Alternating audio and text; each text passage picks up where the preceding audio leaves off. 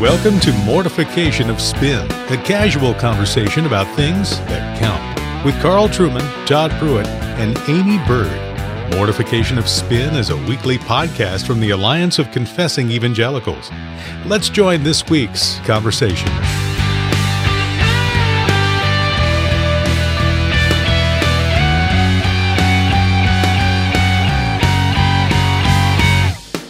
Well, welcome to Mortification of Spin. I'm your host, Carl Trueman, along with the other hosts, Aimee Byrd, the housewife theologian, and Todd Pruitt, PCA pastor.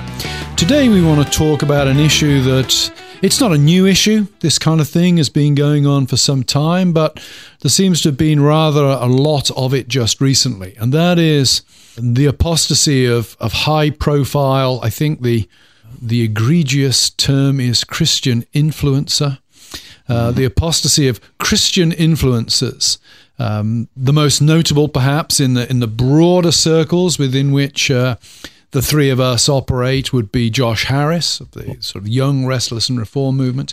And more recently, we heard of the sad departure from the faith of a man called Marty Sampson, who was a leading figure in Hillsong, which is the evangelical movement. I think it's particularly strong in the Southern Hemisphere in Australia. It raises questions. So, I mean, people, sadly, Christians, professing Christians, lose their faith all the time. You don't hear about a lot of people who depart from the faith. We just hear about the big names. But I wonder if there are particular pathologies in the culture of big name Christianity that perhaps mean that the apostasies that take place there exhibit certain common patterns that perhaps we can probe. So I'll throw it over to my two wiser co-hosts at this point before I come back on this.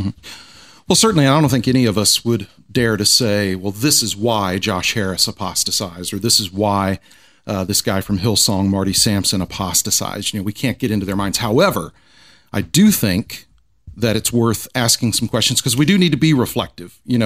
Carl, as you mentioned, Josh Harris was out of our broader circles in terms of, conservative evangelicalism that at least leaned into certain reformed-ish doctrines, et cetera. So in our broader circles. And, one of the things that we've talked about for a long time here on this program, really since its inception, is the dangers of celebrity within the Christian church, the dangers of elevating people, period, but certainly elevating young people. And of course, the young Restless Reform movement elevated lots of young guys, many of whom were clearly not ready for that kind of responsibility and to have that kind of spotlight cast upon them. For whatever reason or reasons Josh Harris left the faith, we can still say that it's not wise to take a 19-year-old, and which I think was when he wrote his book. I think he was 19. He was 21 when it was published or something like that. I remember hearing him say, he began working on it while he was still 19, but I think publication, he was 20 or 21. And he immediately became very famous. The book was a bestseller. And that's one thing, good for a 20-year-old to write a book that becomes a bestseller. But the problem is that he was elevated immediately by older men who should have known better, that you don't do that. It's dangerous for your soul. And so again, whatever the reasons for Harris's apostasy are, that's a problem. This guy, Marty Sampson, again, a young guy who knows how to play some chords and carry a tune, and he becomes, internationally known with one of the biggest churches in the world and one of the biggest producers of worship music in the world. That's a heavy thing for any soul to carry, much less a young person who was obviously spiritually in no way ready for that kind of exposure and that kind of responsibility. I've heard it said that, talking about the general celebrity world, that when somebody becomes a celebrity, they cease to grow up at that point. They're sort of frozen in time. And let me just qualify here, there are silly people out there who confuse celebrity with being well known. Right. That's never how I use the term. Yeah. Celebrity refers to a culture and a way of life that isn't simply being well known. It has a whole host of life as public performance, faux intimacy, kind of connotations to it. And I think the point being made is that when somebody becomes a celebrity, at that point, they immediately get sheltered from real life. They get surrounded by yes men, sycophants. They don't have to put up with the bumps and the knocks that most normal human beings have to put up with. And I think that's particularly dangerous in a Christian context, when you have somebody at 21 becomes a big shot. Really, I mean, at 21, I was a complete idiot. Right.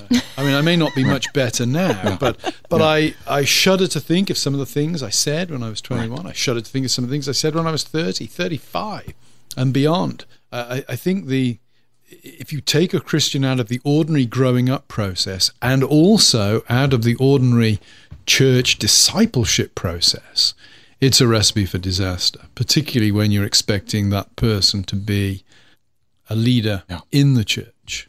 And where were the mature churchmen in Josh Harris's life when he was 20, writing a book with so many authoritative claims on marriage, who could have taken him aside and said, you know what, brother, why don't you spend about 10 years or at least 10 years in marriage before you write a book on I don't feel like I could write a book on marriage after 20 years. Yeah. I mean... We don't feel that either, Aimee. Please don't. Maybe I'm not the right person for the job. But still, I mean, in the last 10 years, been married 22 years. I've learned and grown so much. Right. But I just can't imagine how much more I need to learn and grow. Sure. And I mean, even the stage we're at right now, you've got people with little tiny kids writing marriage books and, selling them like child crazy. Raising books with, because, they're a pastor or something, but, or a pastor's wife. Yeah. And I mean, this stage with kids in the high school years and college years is, a whole different ball game. Yeah. And then I can't imagine, when they're out of the home and that's a whole nother ball game. So there's so many different major stages that a marriage goes through. Yep. It connects in part, of course, to the economics of the evangelical world, that the young new thing is very sellable in general. Right. And the evangelical culture has become something of a function of that. That sellable thing, when you look at like Harris's whole career, coming up, he was his dad was a big name in the homeschooling community, so he was kind of on this track anyway a little bit. Right. And then everything is so public and everything is so image based as well, and very parachurch. I mean, he's put in all these big conferences and he's speaking all over the place at a young age. And it's interesting because when he announces his divorce and then in his quote unquote deconversion, there's this image of him reflecting over the water and the mountains. Yes. And it's this whole magazine picture. And it's, it's like Carl keeps saying, life is performance. Right. He must tell the world and he must look a certain way. Even in his video, the documentary that we talked about a while ago, the I Survived, I Kissed Dating Goodbye, it was very imagey, the whole video. So building this image, and then now as a non-Christian, here's his Twitter handle of what he does for a living. I use the power of story to help businesses connect with their customers. Marketing, branding, and content strategy. Certified story brand guide. I'm another postmodern numpty. Yeah, exactly. Which translation? Yeah, which has kind of been what he's That's what he's done been doing for himself. All along. Right. Yeah. So, I think of a verse like, you think of Hebrews, which is this whole sermon letter to persevere in the life of faith and obedience, and you think of the command, the exhortation, let us hold fast to the confession of our hope without wavering, for he who promises faithful, in Hebrews 10:23. And I think what was he holding fast to begin with? What does he let go of to begin with? And that's a big question right there. Yeah. I remember being at a conference, and this has been close to 10 years ago, and it was a national conference, and Josh was there. And so this has been 10 years ago. It was before he was pastor at Covenant Life Church, and still a pretty young guy, and he was surrounded, every time I saw him, he was surrounded by an entourage. And I remember thinking, and this was long before any of the scandals came down, but I remember thinking, that wouldn't be good for me if I was followed around by this entourage. It can't be good for this young guy. It just can't be. Well, I made that point a couple of times, that the one time I've been in front of a big crowd was when I was on that panel at T4G talking about celebrity pastors. And as somebody commented, the only thing that changed in the next T4G was that I'd gone and the celebrity pastors were still there. But I remember, I was a bit nervous when I got on this panel, and I cracked a joke, and, X thousand people laughed. And I got a real buzz from that. I remember coming down from that stage thinking, wow, I could get used to this. So it's important that I don't get used to this. I don't want to be in that sort of situation again, because that shapes how you begin to think you're something when you're not in those kind of situations. And I think it's a problem. It is. And, if you write a whole book on kind of fencing in how to be a good Christian, with these extra biblical ways that, he admits now has harmed a lot of people, but you are held up for these views within the church, and from the church where he pastored, Sovereign Grace Ministries had a lot of pushback with their legalistic teaching in all of these areas, extra biblical teaching, and maybe it's even holding fast to this in my life and my perfect picture of how I am living this Christian life and leading in that. I mean, when I think of my theology when I was 21, there is a whole lot I had to let go of and embrace, true biblical teaching and grow in the church, and look forward to continuing to do that. But to look back and to be building on that 21-year-old theology in a way that when you realize that, hey, this wasn't very right. As a matter of fact, it was kind of harmful. I need to get more educated in seminary, and then all of a sudden it all goes. So again, it's like, were you holding fast to all these extra biblical versions of Christianity? And I mean, and it's important to note that both he and his wife appear to have walked the same path away from Christianity, and I think it ties into just exactly what you're saying there. I mean, I can't help but wonder, because what you have now is you have their statement with that mood shot of both of them together about what a wonderful, flourishing divorce they're going to have, or whatever. She's going to be a singer, songwriter, pop star now, and he looks like he still needs to be carrying around a skateboard. And they're in their 40s, and you think, okay, so they were both raised in the same kind of heavy-handed shepherding type of. She wasn't even converted until Sovereign Grace. She was out of high school and older. And so her first influences as a Christian. That's it. Yeah. Were this kind of is Christianity. Yeah, this over the top, heavy-handed shepherding kind of a thing, and which he's raised in. And I just can't help but think, to what extent were those kinds of things a contributing factor as they look back and have hold on to some bitterness and that kind of thing. They're still fully responsible for every choice they make, but. What was the Christianity they were holding on to, as you alluded to a minute ago, Aimee? Was that the wrong thing to be rooted in to begin with? And where were the mature men? Yes. The mature leaders in this as well. Because to put a young man like that in that position, and publishers as well, they're happy. There's a sense in which they're happy to exploit him. Everyone buying it. I mean, and I don't know so much about the Hillsong fellow who's apostatized, but again, it seems to me, I would say Hillsong would be even, knowing what we know about Hillsong, I'd say they're even less careful about those kinds of things. I mean, when Josh Harris when he stepped down as pastor and said that then he was going off to get his theological education, that was a sort of, not that Martin Lloyd-Jones was not theologically educated. He did happen to be assistant to the royal physician. He was clearly a genius in many ways and extremely well-read and thoughtful. But, you don't have to be theologically formally trained to be a sound, God-honoring pastor. But I think normally that's the way one would go about it. And I was thinking of an anecdote. I think it's in Ian Murray's second volume on Martin Lloyd-Jones, when he talks about Lloyd-Jones towards the end, when he was no longer able to preach, and a young minister sort of visiting him in his illness and asked him if he was missing preaching, and Lloyd-Jones commented something to the effect of, "You just don't get it, don't you?" It was never about the preaching. That as great a preacher as Lloyd-Jones was, he was not in it for the public performance or the accolades. And I've said this repeatedly and been hammered for it publicly and behind the scenes, I really do think that the young Restless and Reform movement, as much good as it did and good people that were involved in it, it placed too much of a premium on aesthetics and performance and not enough on local church commitment and substance. Right.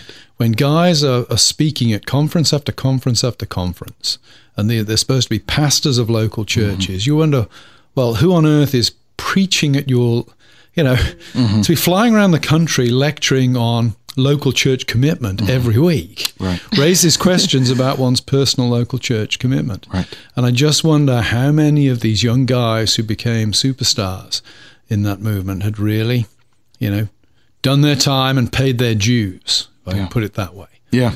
You have these deconversions or these apostasies, but then we have these other pastors kind of who came up in this movement, some as well, who have fallen into sin and now are making their comeback. Oh, yeah. In the ministry. So you kind of almost have to say you hate to see somebody walking away from the faith, but they're being honest. Yeah. One of the interesting things about Josh Harris's announcement that he was no longer a Christian was that he makes clear that since he did not hold to the biblical sexual ethics anymore about things like homosexuality and all, he wasn't going to try to be a Christian anymore. Well, good. I mean, I was thankful for that. It's kind of perverse integrity. Right. He understood that that it didn't make sense to try to cobble together a kind of Christianity that denied what the Bible clearly said about things, and so he chose, the route of walking away completely, which is a better option than trying to invent a new kind of Christianity. Yeah. This other fellow, Marty Sampson, one of the things that occurred to me is when he first announced that he's not going to be a Christian anymore. One of the things he gave a list of various objections or problems to Christianity, that a lot of people like to pull out and accuse. And he said, the church never talks about these things. Not once in 2,000 years have they thought about the issue of science and religion, for example. Exactly. Things that, again, in my Southern Baptist upbringing, I heard about regularly. Right. I heard about regularly. Yeah. Thank God for that. But there's millions of Christians that hear regularly about those kinds of things and are given good answers for and that kind of thing. But here's the deal. I think it's highly possible, knowing, again, the church culture he's in, that he may never have heard about those things. Maybe. I mean, you can go back, as far as Christianity and science, or let's say Christianity and secular knowledge. Right. You can go back to the Greek apologists of the 2nd century and trace a continual line of Christians who've seriously tried to engage with the philosophy, the science of their day, and make Christianity plausible, coherent, compelling within that context. Exactly. And it just...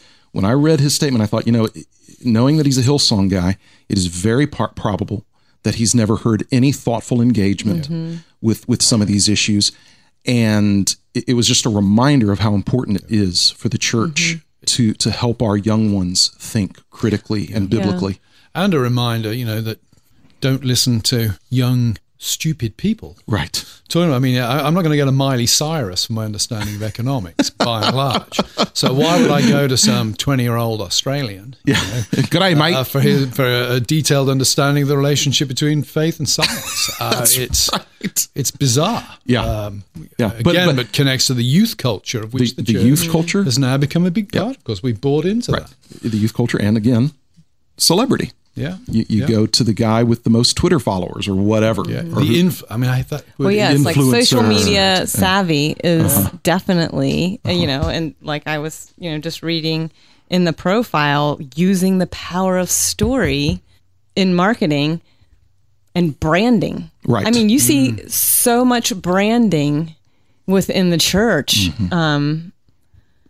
And I think even the tribalism is coming out of that as well, because we have these hashtags and this language that one side wants to use, and the language other, everything is a brand. Yeah. And here's our representatives. That's what's so, again, don't take this as a pro-Eastern Orthodox comment. Okay, I won't. But my general observation of Eastern Orthodox people is they're not into this stuff, by and large. They have this ancient tradition, and that's enough for them. Lutherans aren't much either. No.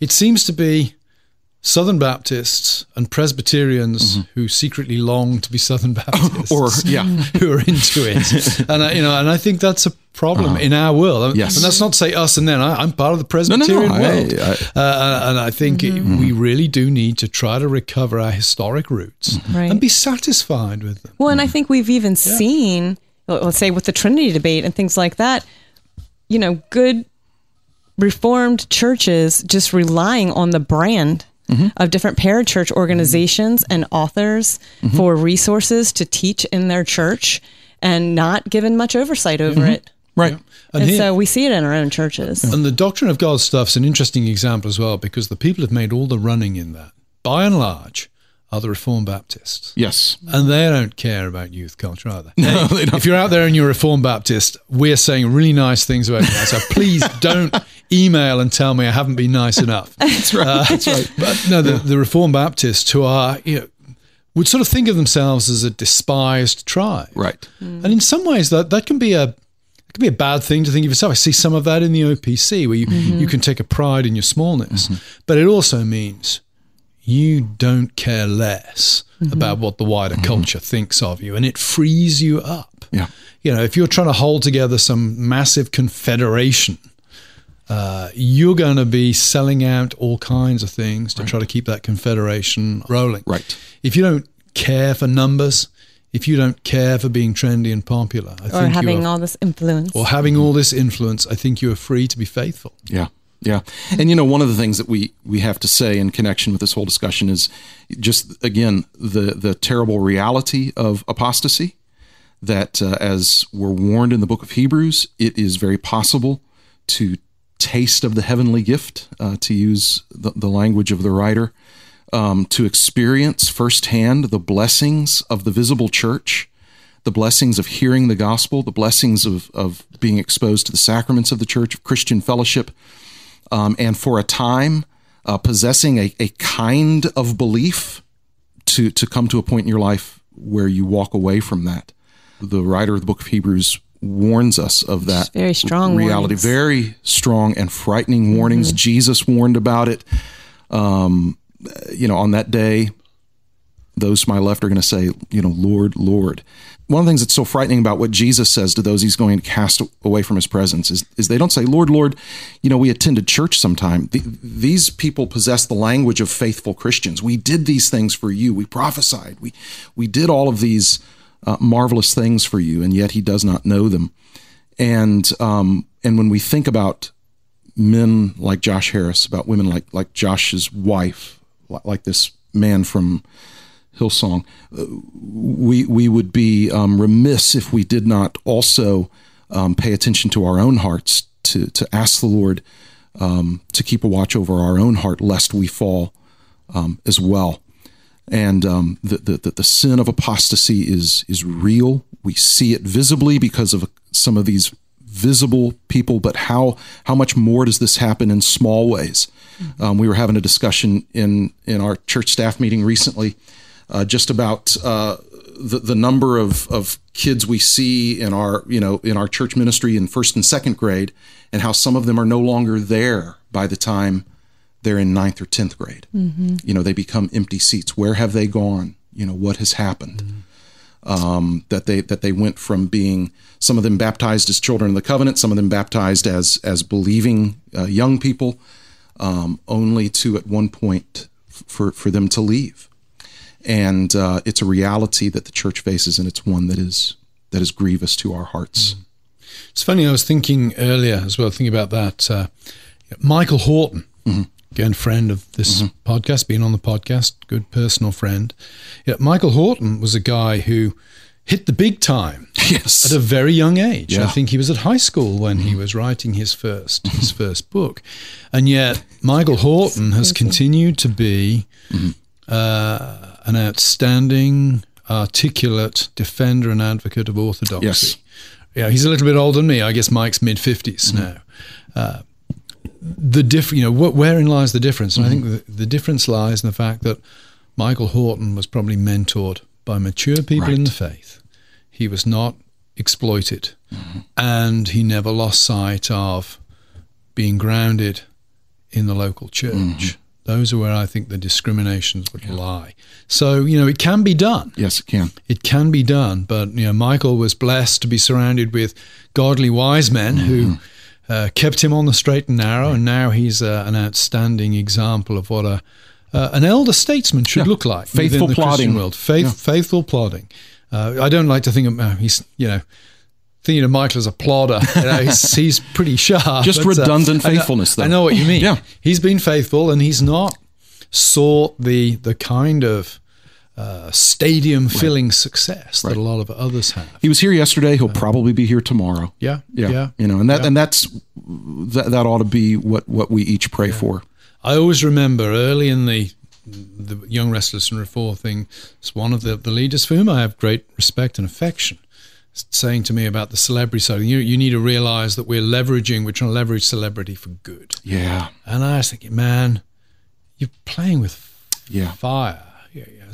And that's proven to be true. The ring of power, man. Yeah. Well, we have enough heartache in our own local churches, when we see people we love walk away from the faith sometimes. But when it's somebody with such a following as that, who became so popular, and you think of, okay, well, his whole church is affected, all the people he has pastored, and then all the people following him as well. And I think that's also caution for us to, really be looking within our own local church leadership for discipleship.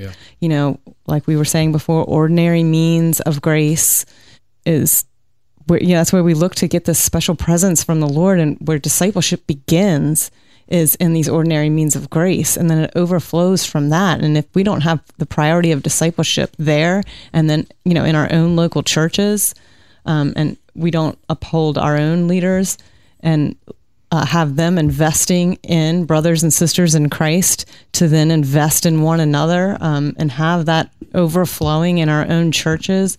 We shouldn't, I hear this all the time. Well, I consider such and such my pastor, even though it's a celebrity pastor whom they've never met before. Right. No matter how good they are, they're not your pastor. That's not the person that is accountable for your soul, for shepherding your soul. And they don't even know who you are. I'll get emails from people I don't know and who I have no physical connection to, asking if I would disciple them. Yes, I've gotten this as well. I don't even know what that means, really, outside of the context of a local church. If a guy comes up in my church and says, hey, can I meet with you once a week for coffee to talk about my Christian life? I say, fine. But somebody that I don't know and isn't part of my church, and I'm not belittling those requests at all. I'm just saying from my perspective, that's an odd request, because I don't quite know what that would look like. Right. And again, the reason they're calling you is because they think, that's a name I recognize. This guy is a known scholar. I can't help but believe that part of what might draw them is they'd be able to say, well, I get together with Carl Trueman, once every so often. You've heard of him. He writes books, My wife's always telling people that. I get together with Carl Trueman every day. In other words, you have to wonder, did that person contact somebody who's written no books and, is not well known at all, but it's so much a part of us. Are you being shaped more by the celebrity culture in the church? And even like some of their publications that, have been helpful in a lot of ways? Or are you being shaped more by discipleship in the local church? Right.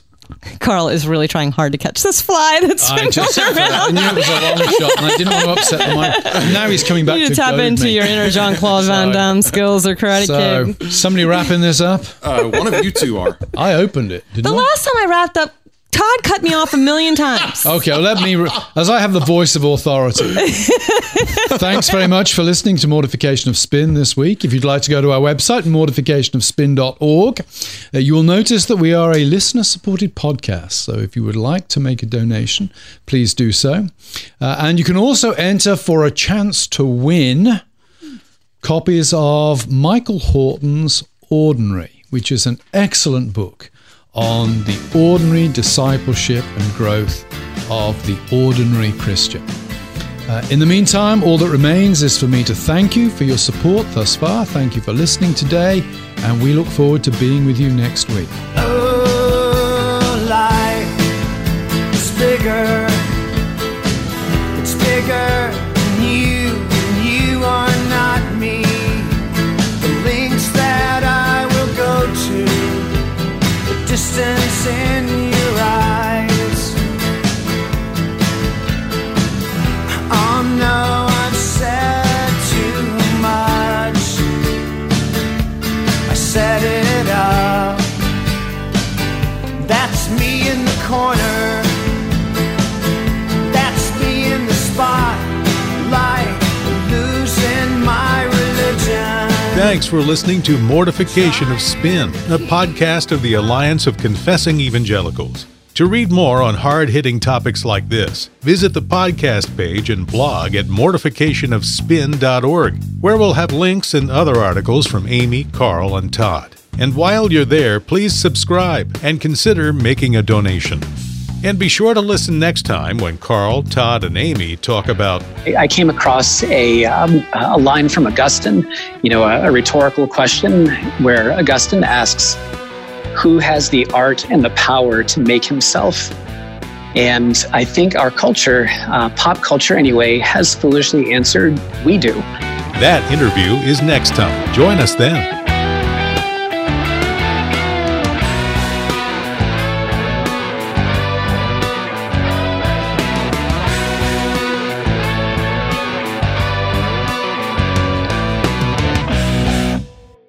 That's how it should be done, Aimee. That was a true professional in action. Turned his back to you. That was a true professional.